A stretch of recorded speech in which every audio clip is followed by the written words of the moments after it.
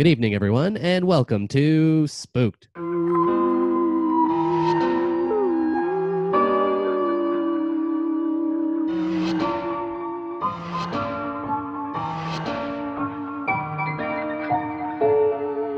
The Scary Story Improvised Podcast. I'm Damian Depping. I'm Cody Crane. Hey, pal. Hey. How you doing? It's big today because this is our season finale. Oh, yeah. This is the last of our 5th year. Well, I guess we have our anniversary 5-part extravaganza. Yeah, so this is the end of the 4th year. No, the end of the 5th year. Going on to the 6th year. Well, if we're having a 5-year anniversary, isn't that... I thought about this a lot when I was crunching the numbers, and this is the 5th year. It's okay because it's 250 episodes, so 50 episodes per year. Yeah, this is the end of the 4th year, going into the 5th year, because the 5th year anniversary is there. It's 5 years. That's the beginning of 5 years, and then that's your 5th year. Well, we're going into the 6th Wait. year. Start again. We're going because, this is going to be a lot of really breaking down here. I don't want this to come between us, Damien. Okay. So the first year, 50 episodes, right? Second year, 100 episodes. Yeah, the end of the first year was 49. Yeah. Right. The end of the second year would have been the okay. All right. Yeah, and then 5. We keep going. Okay. Yeah. Yeah. I don't know what's going on anymore. I was thinking about it too, because this is, I'm sure the listeners are just thrilled at all the math that's going on right now. No, we'll just cut it out. We don't usually cut things out, but we're cutting this out. Yeah, just the nice math moments of the whole podcast. But luckily, we have someone today that can save us from this. Oh, yeah. We have a guest today. Mathematician. We have actor, we have comedian, we have Andrew Johnston here. Hi, this is where I come in? Yeah. Okay, hi. Congrats. Wow, 5 years. That's incredible. Thank you. Yeah. Very long time to do anything, let alone a podcast, so God bless. It's been treacherous, but we made it through. Oh, especially with the subject matter. Treacherous is right, I imagine. Spooky, treacherous, ghostly, conjuring. Oh, my God. Just 5 years with a Ouija board, basically. And I don't know how you've done it. Still have not bought a Ouija board. Really? We've been talking about it, but we never have. Yeah, we've been talking about a lot of things for 5 years. I mean, you can give us credit for doing it for 5 years, but there's really so much more we could have done with this that we've never accomplished. Well, showing up somewhere for 5 years, like weekly, this is a weekly, Yeah. I mean, that's commendable. That's really quite something. So, yeah.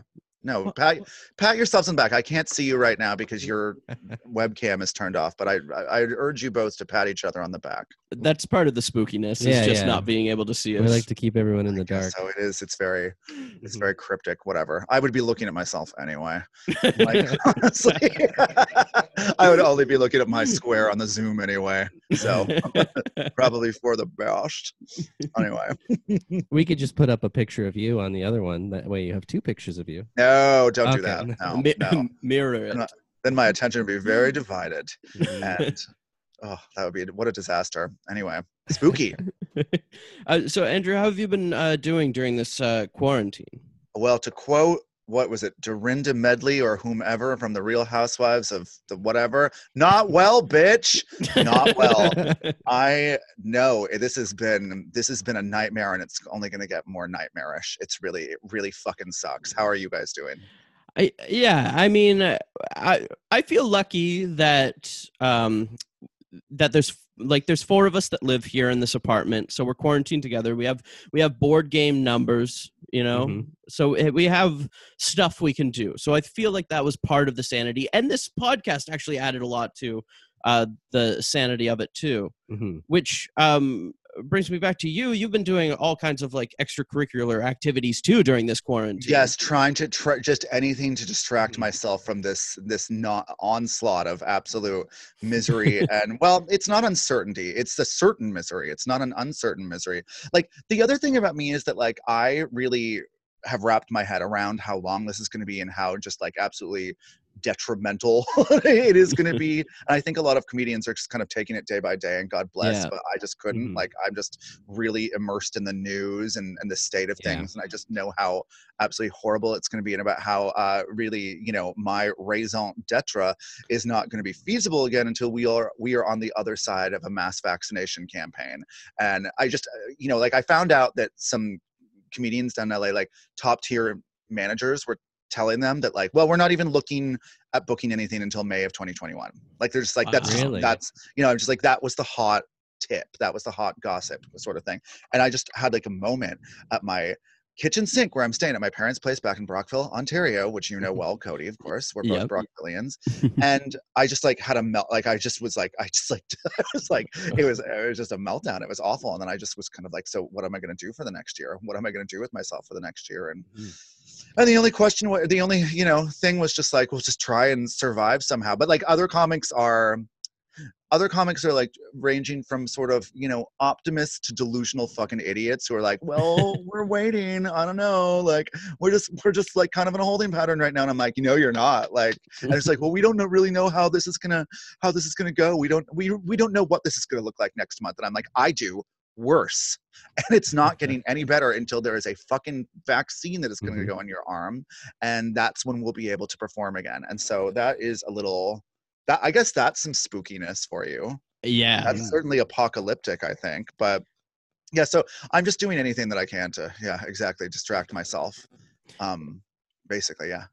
You've been doing like weekly Instagram lives, as well as this tournament as well for best TV theme song. It was one hit wonders of the 2000s. I did back-to-back tournaments, which was like a lot, and I will continue doing those for the rest of quarantine, because they were a very terrific and effective way to sort of, you know, bide the time, while away the time, whatever, and distract myself, whatever. It was, you know, it was performative, and it was like something to do. It was a lot of work. I probably should have taken a little bit more time off between the two, but I did one hit wonders of the 2000s, which was really trashy and great, just because the 2000s sucked, and like, you know, music was awful. And Cody says it's his favorite decade of music. Well, I mean, we have all had words with him about this. But I can understand why you would have like nostalgia that would sort of enhance what actually went on in the decade. But go on. This is also due to you, though, Andrew, because you were on Video on Trial, and that was a big part of boosting up the early 2000s for me. Yeah. It does, like, I'm not going to lie, like, it does even though my heyday on that show was 2009 to 2013 until the very bitter end of that. That's just another scary story I could tell you about how that all fucking ended. But it was terrifying.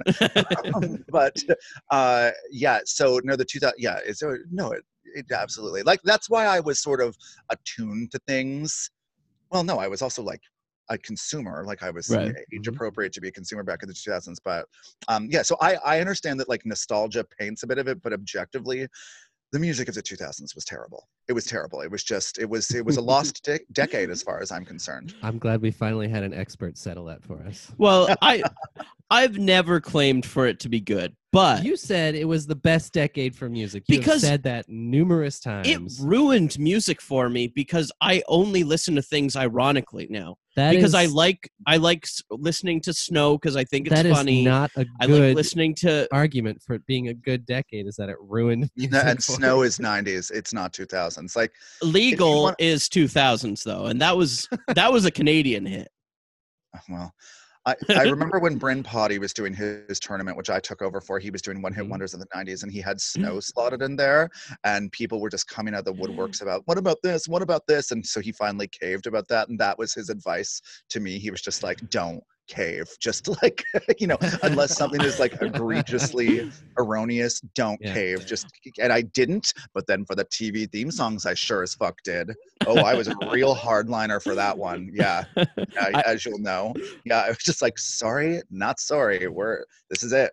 So, but no, one thing that I would propose to anyone listening right now, one sort of little, you know, fireside game you could play is try and name an iconic artist that came out of the 2000s, like specifically emerged between the years 2000 and 2009.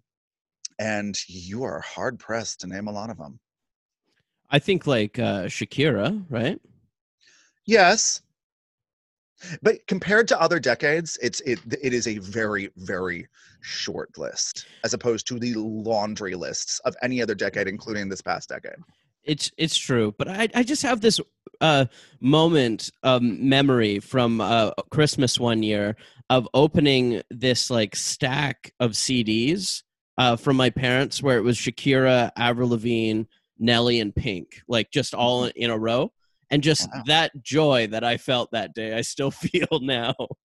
That's cool. Like I'm gonna guess which year that was and which albums they were, and I think that was probably 2002. Was that Avril Lavigne's first album? Yeah. So that would have been her first album with Complicated and Skater Boy and I'm With You on it. Shakira's probably first album too with Whenever, Wherever and Underneath Your Clothes. Yeah. That Dirty song. Laundry. When then did Nickelback start?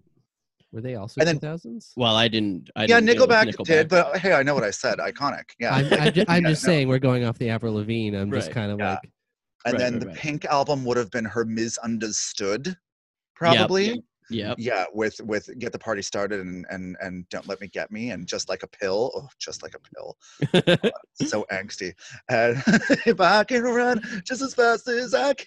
Oh my God, that song was so many feels, so in its feelings. And then who was the other one? Nelly.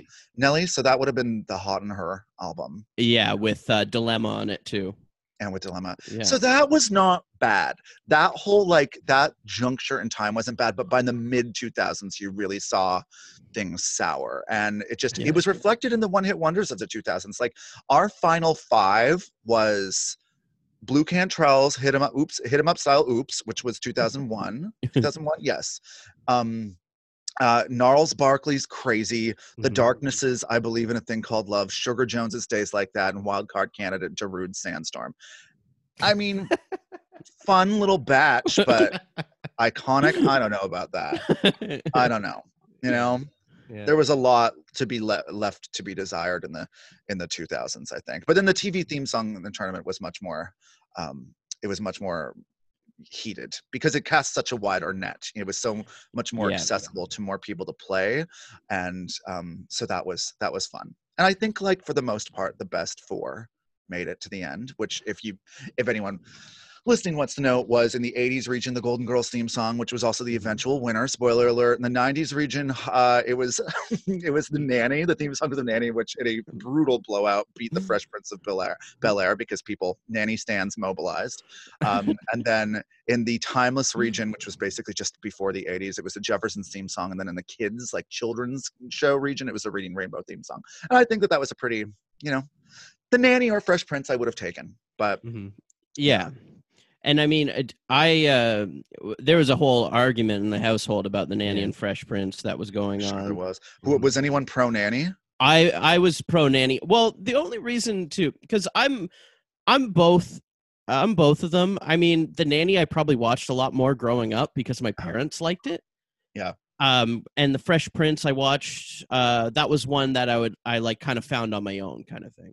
Mm-hmm. But I didn't like how the people that loved The Fresh Prince hated The Nanny so much and put it down that like real whiffs of misogyny too. It was like really bold, not whiffs. It was like pretty bold-faced misogyny about like, The Nanny fucking sucks. What the fuck is this bitch doing in here? Fuck this Fresh Prince for life. And it was like, whoa. But sorry, I cut you off. Yeah, and between that and having Niles' take on this whole situation.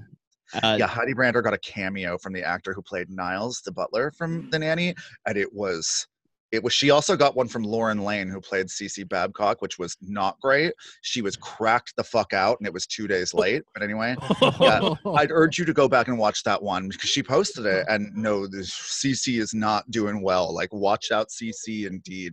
But the guy who played Niles the butler, it was just this incredibly verbose, and like, it was right because she wanted him to talk about why the Nanny theme song was better than the Fresh Prince theme song, and he just nailed it. It was insane. Yeah.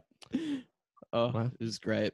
I mean, we had the argument about it. I would say I was just more the point for Fresh Prince was that's a song that I think most people, at least my age, know every word of that song. That's a Well, song that they would play at weddings. Well, and it depends what fucking weddings you're at, because That's at true. weddings That I is would go to, they'd play the Nanny theme song. fair So enough. that was that like whole sort of like equivalency of just the sort of status quo, being like the Fresh Prince is empirically better because it's something that appeals to male tastes, and that's just this that everyone needs to go along with that. And I think that was it was an interesting sociological or modern anthropological experiment, I guess, in that just seeing.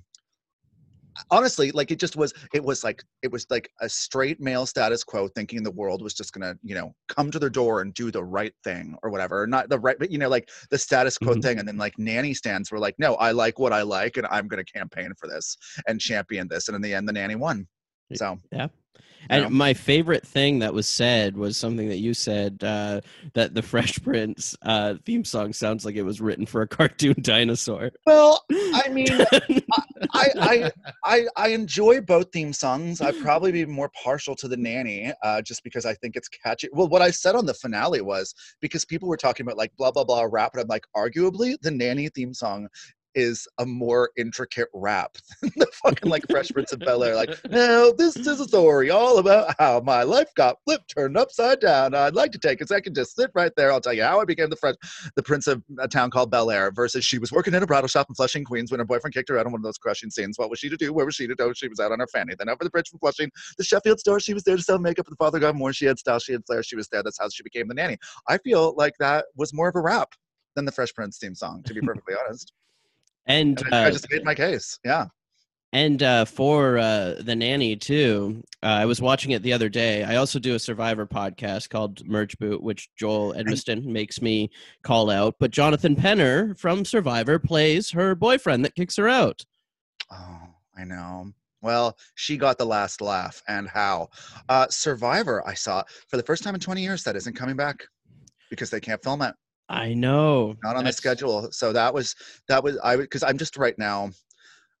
Another thing about like this time is I'm sort of like, and being sort of just hunkered down in Brockville away from civilization is just kind of like, I've developed this sort of misanthropy that I didn't have before, and just kind of schadenfreude. And I'm just like looking at all these, I'm just looking at all these houses of cards collapsing right now. And, or just like looking at all these snowballs. And I'm like, Survivor's not airing. Oh, I'm just like, there's going to be an end to the programming that we have available. There is going to be a vacuum. Like, it's just like people are going to get really, I just think of this as kind of like the impending storm right now. And that's one of the markers, is that Survivor's not airing for the first time in 20 years, huh? Well, that is indicative of a change coming. Not for the better, I think, in any event. Yeah. So I'm sorry that you're not going to be able to do your podcast about Survivor this fall, is the ultimate point. I know. Well, I'm being forced to watch movies with Survivor contestants in them, which are even worse. Was there a celebrity edition of this that guy Jonathan Penner was on, and Lisa Whelchel from The Facts of Life? No, because I guess celebrities just really liked the show. Yeah. So they just go on regular seasons with that, which I kind of prefer rather than an all celebrity season. Like Big Brother did like all celebrities, right? But Celebrity Apprentice and right. Celebrity Apprentice, yeah. Which we did watch all of those. Yeah, we watched through all of those.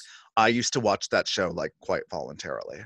Yeah, I'm ashamed of myself now. Like, I can remember once rushing home from a show or asking to go early at a show so I could go home and watch The Celebrity Apprentice, like live on television. It's like, such Celebrity Apprentice is on at 8. Do you think I could go first? It's such an insane show. Like, because the celebrities they have are some of the, like, a lot of very strange people. Yeah. To begin with. I liked that it was like a gender mishmash. And there'd always be at least like 2 crones on there who I'd be very interested in watching. Like, there'd always be a sort of Dionne Warwick, Vivica Fox component that I'd be like, oh, I can't wait to see what they're going to do. And Nene Leakes. Nene Leakes, Star Jones, Joan Rivers. Yeah. Yeah. T-Boz from TLC was on one season. Yeah. It was just like, so... no, I get it. I get the appeal of that. I never got into Survivor, to be perfectly honest. Yeah, it's one of those shows.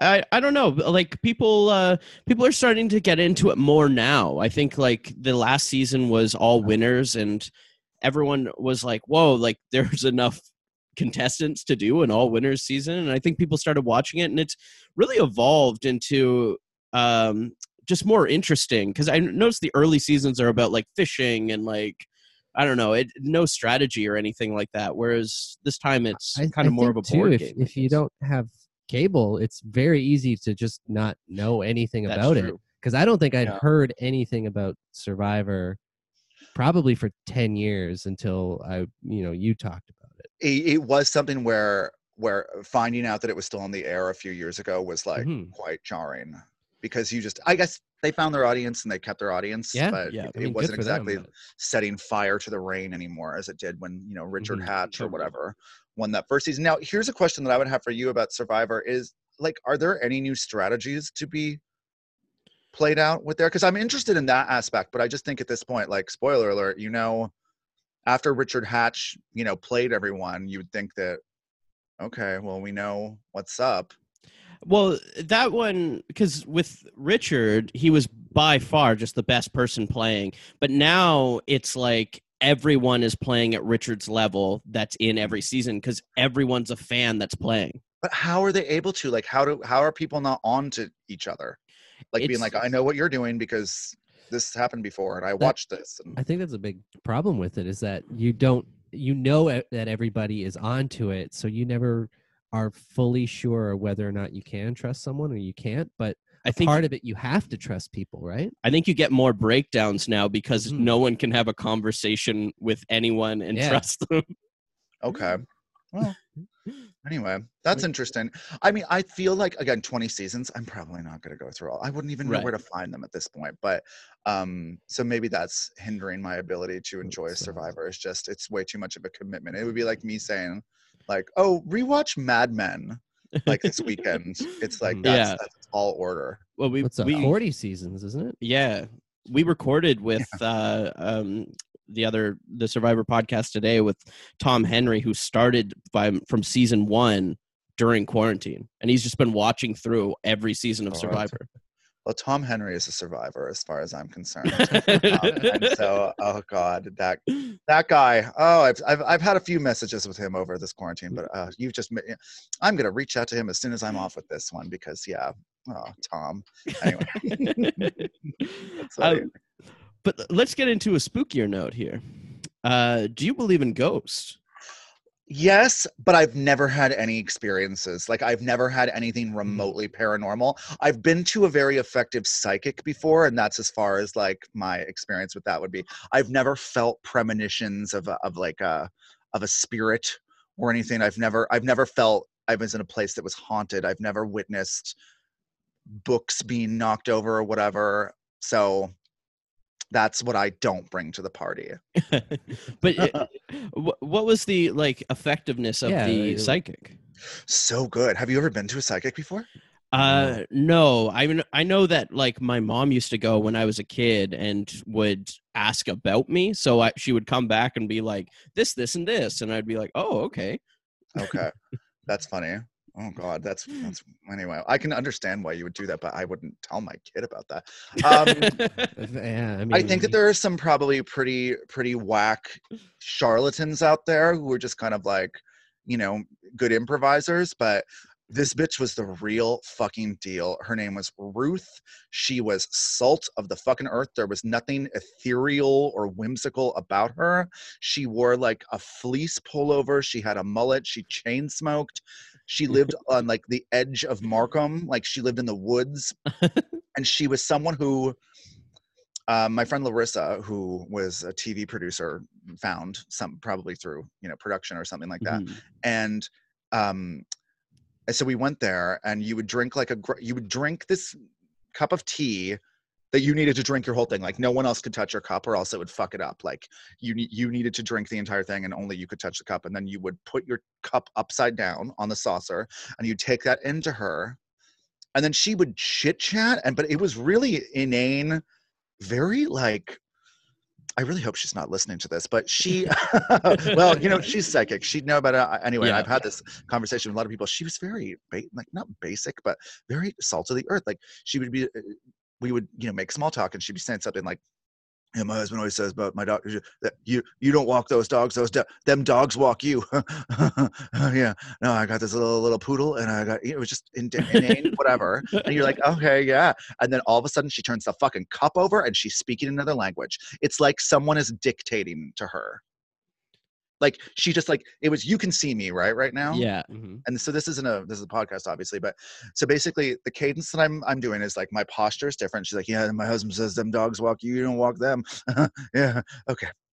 All right, the entity is telling me that they see you are making a move. You are like, or you know, like, she kept on saying, like, the entity. Yeah. She was a completely different person, a completely different, like, and she just was like looking not into space, but it was like she was translating something, and it was starkly on the fucking nose. Like, it was just insane. It was like, holy shit. And then there was like a tarot card component to it too, where she like read cards, but it was just like, I just remember being, after 5 minutes of her talking, because she would just talk for 5 minutes, and she kept on referring to the entity. And so this is the entity who is telling her the things or whatever. And just, there was nothing ambiguous about it. She had a direct answer for anything. Well, and it was also to the end of it, at the 20 minutes, like, I didn't have any questions. Like, I was just like, no, that's it. Okay, thanks. Like, it was bizarre. I still have them taped on my phone, actually. And it just, I can hear myself being, oh my God, holy fuck. Oh my God. While she's just this salt of the earth, like, woman in her 50s or 60s is just blah, blah, blah, blah, blah. And, so that was quite stunning. And also, I will say, like, I understand why that would be an enormous fucking industry, because it was like highly condensed therapy is what it was. It was like if a therapist just knew everything about you immediately and was able to sort of govern choices. Now, the timeline was a little iffy, the sort of timelines, because I can remember going to her, and this must have been in 2013, and she was saying that I was moving to the States. And of course, that did not happen for another 6 fucking years, but it did. Yeah. she called it. But I would really recommend it. I'd really recommend, but do your due diligence. Find out, like, who's a good, like, find out a reliable psychic. Get someone with a lot of good reviews, because I'm sure that there are a lot of charlatans who are maybe on different frequencies if they are. But so that was something that I believe that. But no, I've never had, and she would do a lot of like medium communication too. I don't really have anyone in my life who I'd want to communicate with. So that's maybe another thing, but yeah, no, I've never had any, other than that, I've never had any sort of paranormal activities. I like to think it's because I'm so alpha, like, ghosts just don't have any, I suck all the air out of the room. There's no room for their antics, for their ghostly antics. Well, but as a king beta, I've never seen any ghosts either. Yeah, right. So but yeah, so that's the long and short of my experience with ghosts. But I do believe in them. Like, I believe, and I will watch paranormalist stuff, and I saw Poltergeist. It freaked me out, you know. Yeah, we had Psychic on the podcast at one point too. And he blew Eric Andrews' mind because he was. I was like, he blew Eric Andrews. Oh, yeah, blew Eric Andrews on air. It was crazy. I didn't know how it had anything to do with reading his future or anything, but. And if that's not legitimate, I don't know what is. Like, well, you've heard of palm readings, you know. You could obviously read other body parts with your mouth. Anyway. But this guy, I mean, it was Artie Hoffman's his name. And I guess he does celebrity readings, but he just doesn't reveal which celebrity he does or whatever. But he does parties too. And he was talking to us about his Artie parties. I don't know. I don't know if this guy was he said he wanted to be a comedian, and then he got a postcard in the mail about being a psychic, and then just followed through with that. See, I mean, and if you are intuitive, I guess, you know, you could probably bullshit that pretty effectively. People, a lot of times, you just tell people what they want to hear, and they're fine with that. Yeah. You know? Yeah. I mean, because I believe in ghosts, and Damien doesn't. But the psychic thing's always been weird to me because there's just so many people doing it. But I'm also not thinking that there are people out there that can do it. I'm just not sure. But the people that we've had on make me lean towards no. Yeah, well, Ruth, number one, Ruth would not do your podcast. Like she ain't about that life. Yeah. She's just like, she's there for the money and that's it. Like she's there to like literally, and she wasn't even that expensive. I think she was $55-$60 for a reading. It was like, she could have charged a lot more. Like you would not see her go on, like, remember how there was that Metro columnist Psychic Nikki or something like that, and she would she'd dress like Stevie Nicks and stuff, and it would be very like ooh, and no, the real people are not like that. And I remember saying to Ruth, I was like, what a tremendous gift, and she's like, it's not a gift, it's an ability, because I can see bad things about my family. I remember that specifically, her saying that. I'm like, ooh, that must be a waking nightmare. Maybe was she perhaps schizophrenic? Yes. Maybe is schizophrenia a sixth sense? That's something that I have considered as well. That mental illnesses are sort of undiagnosed superpowers or something. That's interesting. I mean, I do have a schizophrenic aunt that I've only met once that calls my sister and tells her that she's putting a curse on my parents. And she can move at super speed. Yeah. So I don't know, but my sister gets freaked out every time it happens, and I have to be like, I don't think it's true. I don't know, but yeah. Well, she's been putting curses on her for how long? It's been a while, but maybe she's just not very good. Yeah, she might not be good at it. That's practice makes perfect. So, did you grow up believing in ghosts? Where's your family ghost believers? Well, they certainly went to church, so I guess that answers your question. No, I don't know. I've never had a conversation with my parents about that before. No, but I would lean towards they'd probably dismiss it. Right. They're both baby boomers who are, all business. So, and they're going away this weekend. I can't wait. Anyway, yeah, they're going to a friend's cottage, and I'm just like, go. Oh, so terrific. Anyway, but no, that was something that I arrived at myself, I think. Right. I was probably someone who was always interested in just more than meets the eye, I guess. If that makes sense, sort of that there aren't sort of earthly limitations. I've always been big about space and stuff and extraterrestrial. So that's the Katy Perry song. I was like, I'm gonna try and say the word, but I don't think I can. I think I can only sing it like Katy fucking Perry. Extraterrestrials, and all of that. So, and I don't know how I arrived at that, but it wasn't but we did go to we went to. Were you of the United Faith? And Cody, where you grew up, do you know St. John's United Church on the corner of Park and King?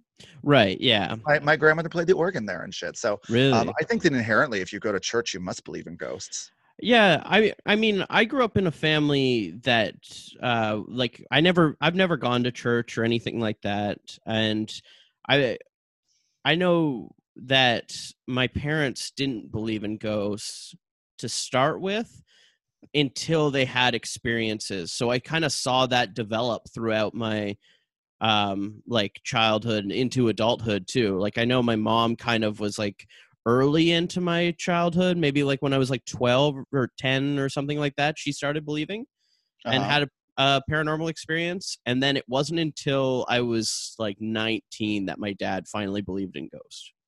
Okay. Because he had a thing. So yeah, I don't know what it is. I'm always interested to see if it's if it's family based or some people it's religion based. I've never associated with religion, even though a lot of people I guess do. Yeah. But I don't. I guess I don't know enough about religion. We kind of talked about this before, where I was saying that people's belief in in an afterlife with a religion inherently makes the possibility of ghosts. I believe in that. Right. I do believe in that. I also remember once there was this friend of my mother's who was like, he had a near-death experience, and then he was able to like see. Like I don't know how to explain this, but he said like people have like angels, and he can see that. Like he can see like sort of people's guardian angels, or like the light that guards them. He always said that I had two. He's like, you have two. I'm like, well, I am a Gemini, so to beat the fucking band. And but yeah, so that would be the only other experience with that sort of thing that I can believe. Right. Yeah, I've always believed in an afterlife. Again, I've never had a paranormal. I've never had like a ghostly experience. I've been on a haunted walk. The Brockville one? I believe so. Yeah. It was either Brockville or Kingston, yeah. I know for a fact the Kingston one, half the stuff they just make up as they go along. Oh man, it's just any place that there are like old buildings, they'll do a fucking haunted walk. But they were really quite a thing in like the late 90s. Like older women, like sort of widows, like early widows. They were like, fuck it, I'll write a fucking haunted walk book or something and make like put on a cloak and be like, come with me. Like this house was where Mary McAllister fell to her death off of the widow's walk. And any house that has a widow's walk is haunted as fuck, because that widow walked right off of it and she's still there. Oh my god, widow's walk. Do you know what a widow's walk is? No, I don't think so. It's basically like a balcony that comes out of the attic. Oh, okay. Yeah, it's like a little tiny balcony where like presumably a grieving widow would go and contemplate how worthless her life was and fling herself off of the top of the house. I find it hilarious that they would build that into the house before, just in anticipation that your husband's probably going to die. And be sad about it. Well, I think that they were in a lot of those old homes because like every man before 1920 died of a heart attack no later than the age of 38. Yeah. Like that's just what happened, That was just the course of life for every single man. Piece of machinery. Yeah. Buried in the mines. Yeah, basically. I think Brockville is kind of built for these haunted walks, though, with that train tunnel. Train tunnel. A lot of if anyone listening has never been to Brockville, Ontario, first of all, number one, perfect for an evening or weekend. Number two, a lot of like Victorian and Edwardian homes and buildings. Like it's a very old, like it's really pretty. I'm surprised more stuff isn't like shot in Brockville. You know what I mean? Like because there are some really old mansions along King Street and just really pretty old as fuck homes and stuff that were built in like the 1850s and stuff. You could probably get some, like everything would be so cheap to film there too. You guys could work for Travel Brockville at this point. I've inquired about this before, and they said that the thing that really stands in the way of Brockville is that it's so far from Ottawa, or it's like an hour, and that's where you would need to fly people into and shit, and so it's a little. But that it's sort of resoluteness. Well, not resoluteness, but it's sort of the fact that it is like kind of not.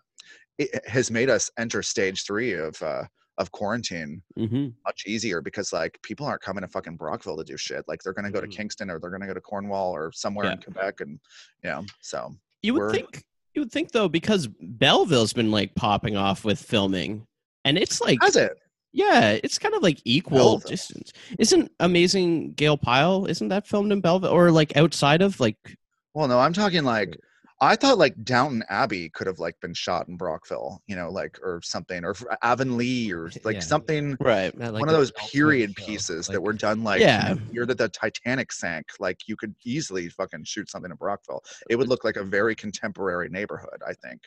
I think Del Toro just found Kingston first. What was shot in Kingston? The Crimson Peak. Oh no, it was the Tom Hiddleston movie. Tom Hiddleston and Charlie Hunnam, maybe. Really? And it was shot in Kingston. Yeah. No shit. I went to school in Kingston. I went to Queens, so I'm very familiar with Kingston as well. Did you? I did. Oh wow. Yes. Oh, that's cool. You know what? I was listening to your Mike Balazzo episode, and you were talking about Dan Aykroyd and his presence in Kingston. Oh boy, do I know a lot of girls who were goosed by Aykroyd at AJ's hangar. Let me tell you. Boy. I know a lot of girls who he got real friendly with no. before the Me Too movement happened. Like everyone had a fucking story about him. He would just hang out all the fucking time. Oh God, like Aykroyd. Like to the point where, did you ever do Queen's Players? I'm sorry, this is a little inside. I did, yes, actually, I did. Did you? Oh my Yeah. God, that's great. I did like many years, I'm sure, before you did. And like I was head bitch of Queen Players when I was there. And we did a show called Paranoid Aykroyd, and he was like a character, and he was like the superhero of the show. And we invited him to the show, but he didn't come. And I'm amazed he didn't, because my God, think about all the objectionable drunk, like, just college youth for his taking. But anyway, Dan Aykroyd, he haunts Kingston to this day. Does he still? Do you know? Is he still around Kingston? I think so. Yeah, I think so. When I was there, I think it was much less so. I think he was pulling back a little more. Maybe he's just getting older. I don't know. Yeah. I think that we were his peak, sort of like last call years. Yeah. When I was there in like the aughts. But no, you would hear about him out all the time in the hub too. Like, I am not as old as Dan Aykroyd. Well, I'm nowhere near as old as Dan Aykroyd was at the time. I would not go and hang out at student bars. That would be a nightmare. Oh my God. That sounds horrible. I did a show at USC back in LA. Like, have you ever seen the movie The House Bunny? Yes. So it was like that house. Like, I'm pretty sure it was that house. And I did like a show there. And I was just like, oh my God. Everyone here is 17. Holy fuck. It was just like, oh my God, these are children. Holy shit. And so I don't know how Dan Aykroyd how he felt like not like a fucking buffoon and like old as hell at student bars, but he was there all the time. I wonder if it's just that slight amount of celebrity that just, for some reason makes them feel like you got super. I guess at the very least it's like, oh, that's someone that we all know or we've heard of, Well, at the time people would have known who he was. Yeah, that's true. Yeah. Like now it would be, oh God. Anyway, but yeah, so that should be a fucking stop on the Kingston Haunted Walk. Is Aykroyd's old haunts? Literal haunts. There you go. The Haunted Aykroyd Walk? Yeah, the Haunted Aykroyd Haunt Walk. I'm sorry, this isn't the Haunted Walk of Kingston. This is the Walk of Aykroyd's Haunts of Kingston. Yeah. I think we might have a new summer job opening up. Well, see a vacuum, identify a vacuum, fill it. That's what I always say. Yep. So to young entrepreneurs like yourself. So. But yeah, no, a lot of haunted walks, a lot of widows walks, a lot of just like, widows and people who died of tuberculosis haunting these mansions and stuff. And that was a long, it was like one day, the current resident heard a ladder fall. And like, that's kind of the extent of it. And it was like, ooh, which is very dramatic for Brockville before that teen gang took over the town. King Street Toughies? I think they were called the Burr Gang. Oh, the Burr Gang. King Street Toughies. I remember there was the King Street Toughies. Is that what they were called? The King Street Toughies? No. That's funny. I think they were like a high school gang, though. Even in high school. All I know is that there was well, this is sort of a spooky story about Brockville. Yeah. It's a disturbing story about Brockville, and I have a bit about it, so as soon as stand-up comes back, I'll bust out this bit. But Burr Gang, teen gang, as recently as just this past year. Okay. And ringleader, 14-year-old female, who has been like, I know people. I went to high school with people who are like cops now. they're like, oh, we've had many détentes with her and stuff like that. But I'm just like, oh, that's pretty. 14-year-old female. And did you not hear about this man, 33-year-old man, walking his dog in Hardy Park, one of Brockville's flagship waterfront parks? Yeah. Goes up to this teen gang to be like, pipe it down. And this one girl, like, basically killed him. She pushed him into the river. He couldn't swim and he drowned. What? Oh, what? Yeah. And so she was like charged with juvenile second-degree murder. I happen to know she was back at St. Mary's High School, Catholic high school in Brockville. Oh, the following Monday that this happened, because she was a juvie. But and they killed this guy. I hear about this? No, I didn't. Well, the thing is, I've because after high school, I moved right out to Vancouver, and then my parents moved away. So I haven't been back to Brockville in probably maybe like 8 years. Well, how hopelessly sad for you. Yeah, I've been missing out. I hope everything's still standing. I understand there's a booster juice. This is the first I've heard of it, but go on. Yeah, and honestly, Damien's laughing, but like these things are huge for Brockville. When They fucking are. They're huge. Oh, I remember Brockville got a Wendy's, I think, like the first year of university, and that was like all anyone back in Brockville could talk about. Oh, Rockies. Yeah. It was right close to TIS, and everyone went insane. Right, TIS. Ugh, thank God I didn't go to TIS. I don't know how anyone does. TIS is Thousand Islands Secondary School. It used to be called Thousand Islands Technical School. You do the acronym math on that one, TITS. And it was a laughingstock of Leeds and Grenville Lanark counties, and for its name. And anyway, but sorry, go on. When this is a whole rivalry between us now because me being TIS and you BCI. Why were you against TIS? Was that what was? I thought it was ugly. I thought it looked like an internment camp. Like I thought it the people. It was more of the athletic school. That's what TIS was, and BCI was more of the art school. Yeah. Mm-hmm. So, but BCI was like very. It was an older building. It had character. It was like downtown. It was like, it's just very. I'm just like thinking of BCI, and that song "Graduation Friends Forever" by Vitamin C is playing in my head. And it's just like, yeah. I was just telling Damien about this the other day because the public school I went to was Commonwealth. Oh yeah, and we took just very, very resistant to leaning into your downtown roots. Well, I mean, we had a field trip once in Commonwealth where we took the short bus trip over to BCI to check out their Apple computers. Oh, wow. And I remember after my time. I remember that distinctly being our field trip. That's funny.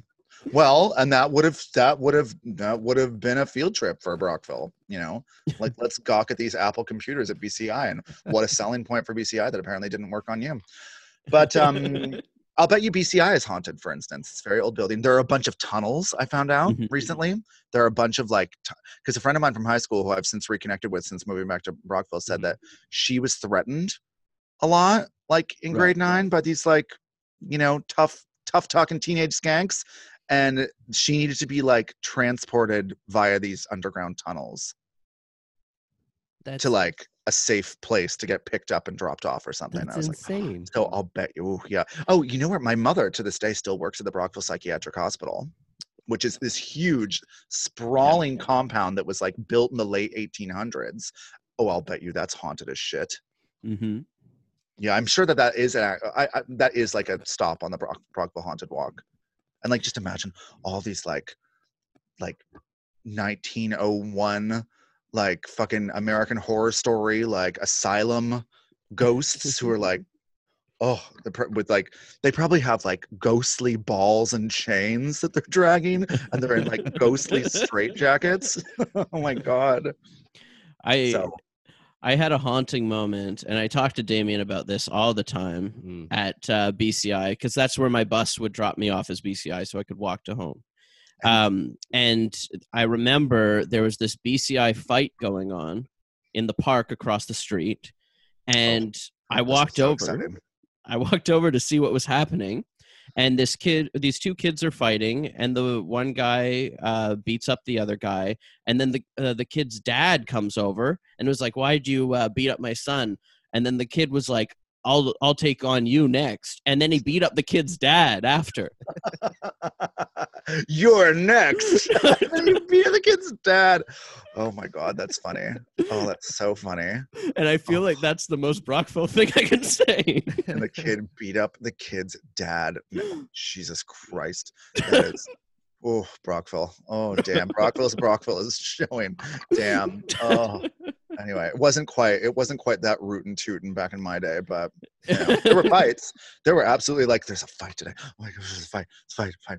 And you would go and see the fight, but no one's dad got beat up. Well, it definitely seems to be an escalation. Like there was some fights, and then with your time, Cody, people's dads were getting beat up. Now we're having gangs pushing people into the river. I don't know what the hell is going on. Killing them. Second-degree manslaughter. Yeah. Like, what is happening? And the thing is, too, a couple weeks ago, we had Tamara Siobhan on, and she said that she only knows Brockville to be where all the heavy drinkers are, which I assume is, I don't know. This is where our lineage. We're the partiers. This is starting to feel like in It, where every 7 years he comes back or something like that? Every 47 years he makes his reappearance and everyone starts doing bad, evil things. I brought Tamara to a gig here at Buds in the Bay, RIP. I'm not sure if you knew about that, but they closed. They were a victim of the pandemic. But so Tamara hosted that show, and then we hung out afterwards. We went to a friend of mine from high school, Chris Walker of Thousand Islands Toyota, and he owns the Thousand Islands Toyota thing. I went to high school with him, a great guy. And yeah, so no, like we drank, but like it was just like the four of us, like him, Tamara, myself, and Brendan D'Souza. It wasn't like she didn't really get a taste of the town of Brockville, I think, but she had a good time there. Like she enjoyed the show. She loved how cheap cigarettes were. I'll tell you that much. At the reservation, fucking like when we stopped to get cheap gas at the reservation in Marysville or Belleville. I don't know if you've ever done that, but it's hella cheap gas and hella cheap cigarettes.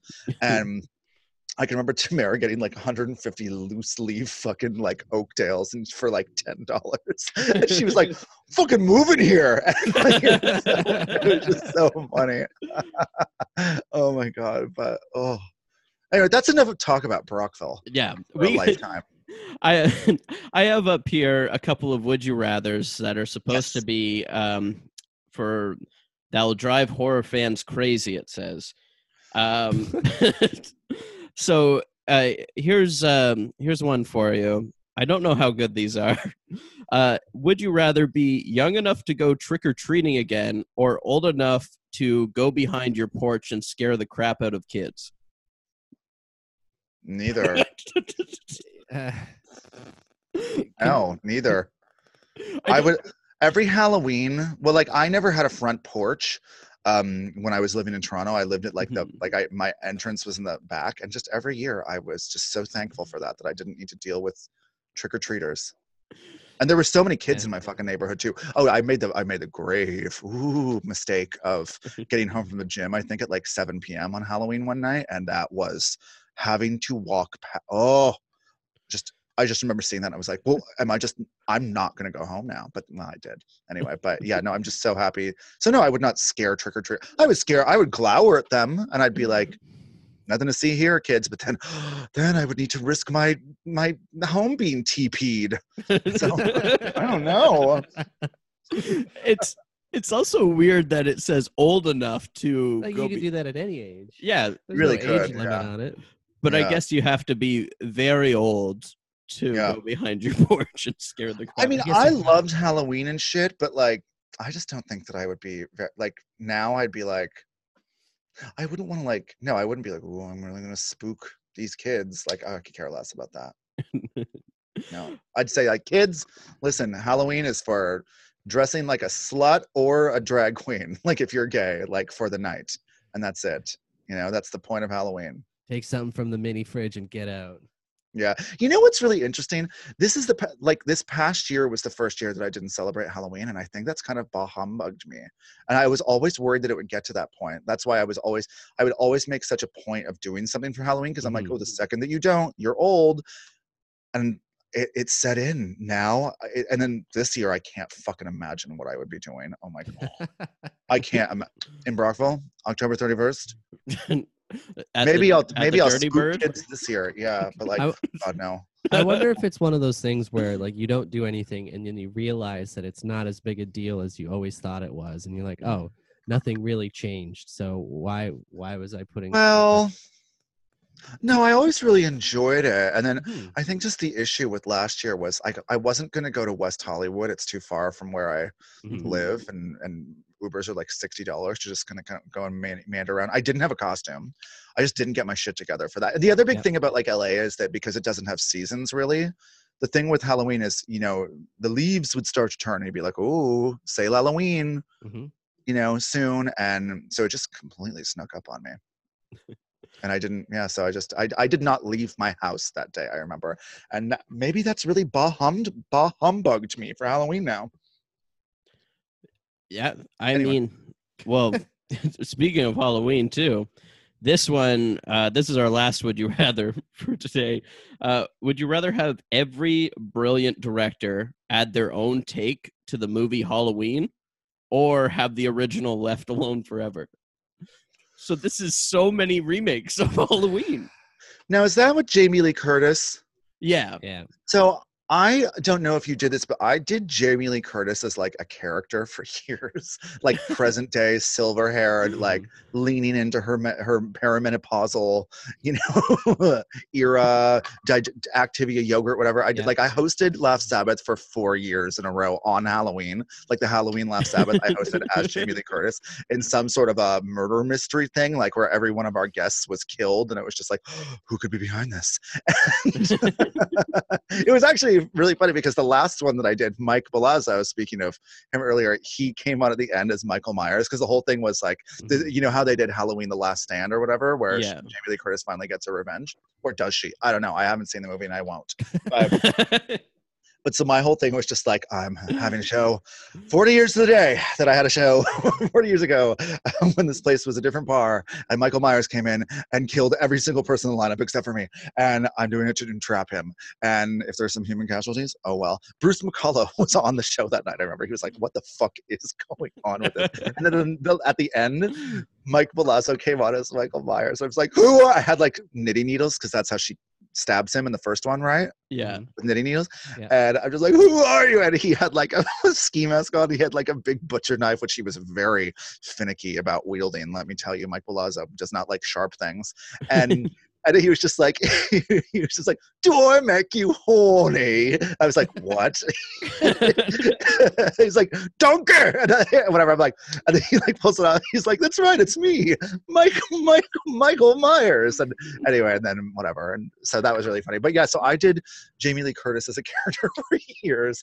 I miss it. Maybe, you know what? I still have my JLC costume. I'm gonna do that for Halloween this year. And yes, yeah. Anyway, but I would rather the original be left alone. Yeah, I mean, who wants? I mean, how many brilliant directors are there? There's a lot. I don't know. Well, like, who are the big horror fiends these days? Yeah, I don't think anyone wants any more Halloweens. I feel like I'd just rather them do their own movies. Yeah. What a question.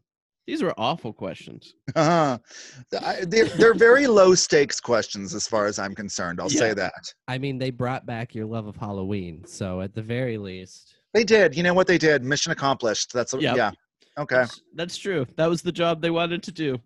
I just loved doing that because people were like, what is going on?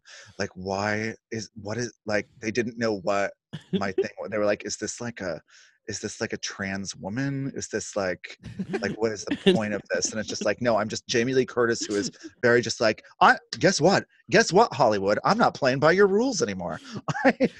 I've let my hair go gray. I dress comfortably now. I have indigestion issues, as do 60% of perimenopausal women, and I'm not ashamed to talk about it. And I just think that that's really funny for some reason to play Jamie Lee Curtis like that. Anyway, so. Well, yeah. On that note, we got a story of our own to tell. Yeah, please. We all drew positions beforehand. Damien, what did you draw? I drew the celebrity. So I'm going to go to a random celebrity generator, and you're going to have to appear as the celebrity at some point in the story, not stricken to this character. Your options are Plato. Okay. Edgar Allan Poe. Mm-hmm. Billy Graham. Okay. And Jim Carrey. All right. Let's do Edgar Allan Poe. Okay. Why not? I drew the swing. No responsibility in the story. I can do whatever I want. Andrew, what did you draw? I think that you said that I'm the narrator. Yeah. Yeah. So for that. Oh, was I supposed to be like, I'm there and I just drew something out of a hat or something? I drew the narrator.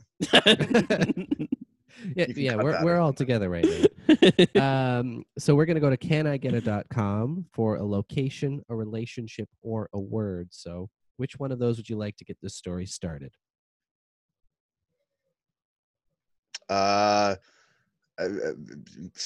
Home court choice, if that's a thing. All right, let's do relationship. Baby and pet. That's a very strange relationship. What? A baby and pet. Like the relationship between a baby and a little puppy. You know, if you give that to me, they're going to end up fucking. Like, spoiler alert, like, anything that you give to me right now is going to end up in them, like, fucking sucking each other's dicks. Like, that's where my head is at these days. Right. Or not at. Okay, well, the second one was teen and parent, so we might want to stay away from that one, too. Either way, not foster parent, teen. That one is more problematic. Newlywed and bellhop. Oh my God. Newlywed and bellhop's fine. That's not fine if they're fucking. Why? Newlywed and bellhop? Well, at least it's legal. They're there. Yeah. It's not statutory legal. Something or incest or bestiality. Yeah. Like you're on your honeymoon and the bellhop does it with your your freshly married person. Yeah, I mean, that's fine because it's not a child. Speaking of which, my parents just got home. They're just about to go to a funeral, which is like, oh, spooky. And I just heard like this, like, I have like a new nephew and we haven't seen him too often, but my parents have a little cachet of toys when he does come. I just heard like something like his little like walker go off, like I'm just like, what the fuck is going on? My parents playing with baby toys before they go to a funeral. God. They have to remember the miracle of life. God, miracle.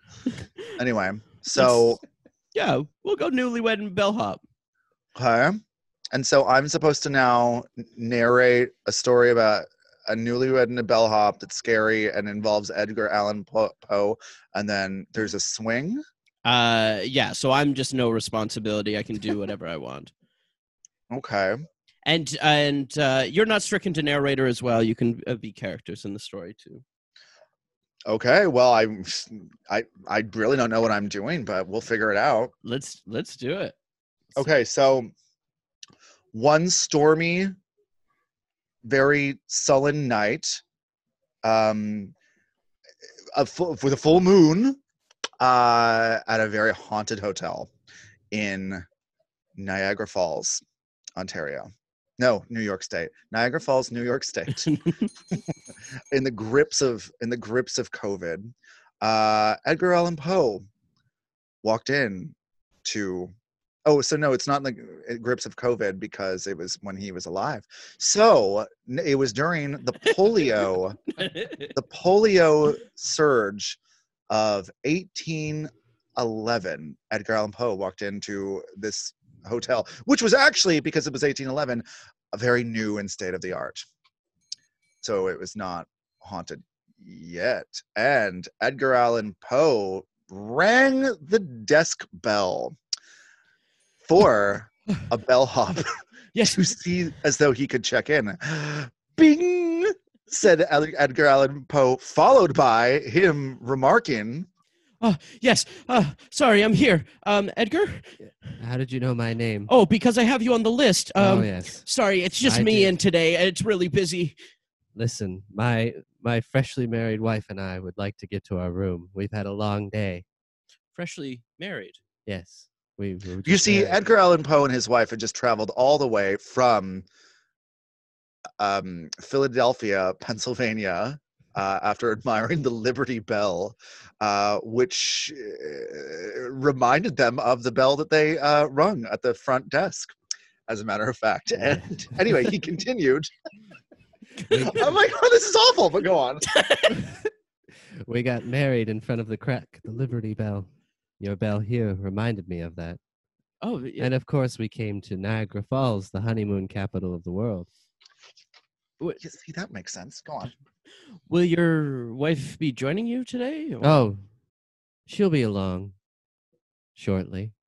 Oh, okay. Yeah. So I'll just take you to your room now if you would like. Okay.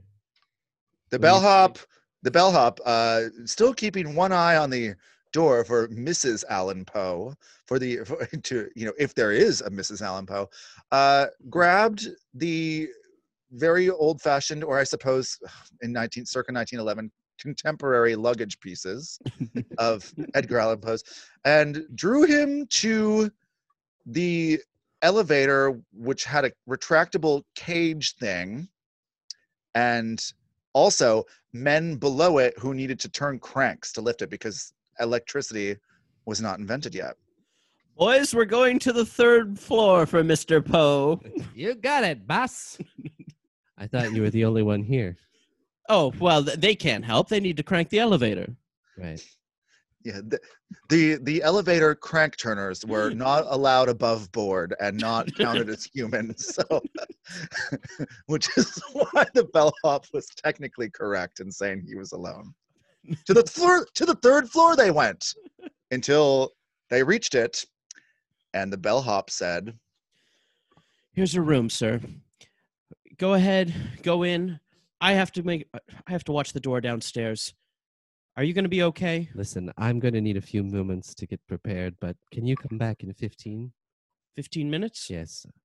Okay. Yes, I'll be back in 15 minutes. Okay. You understand that I am very busy right now. The next time he resolved to take the stairs because it would just be faster.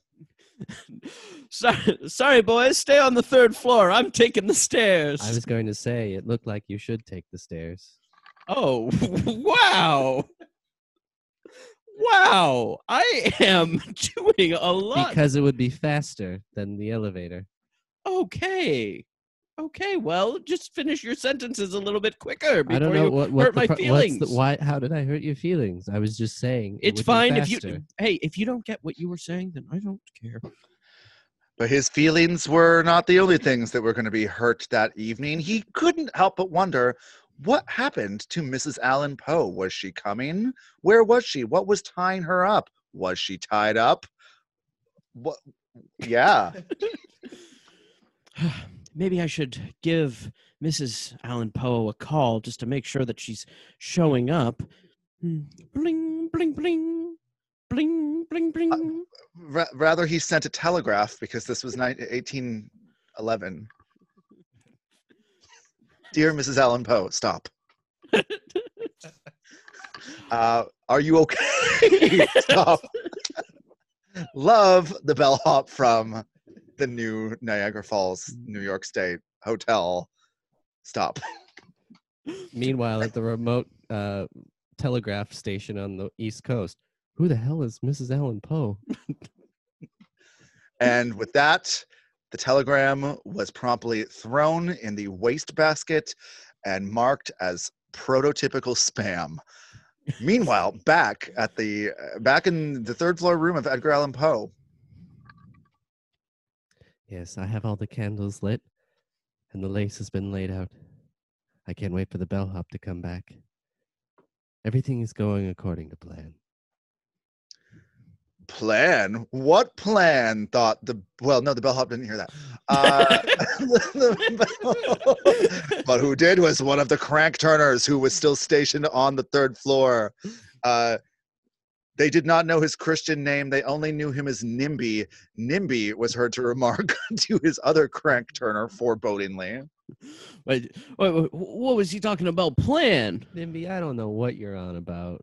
Well, I'm just saying, he was saying something about a plan, and we got to tell the bellhop if something bad's going to happen. Listen, the only plan we got is to go up and down in this elevator and not pretend to be people. You know what? We can't stay down here forever. We can't just be running this elevator. We got to go down to the 1st floor. It's time for me to move out of here.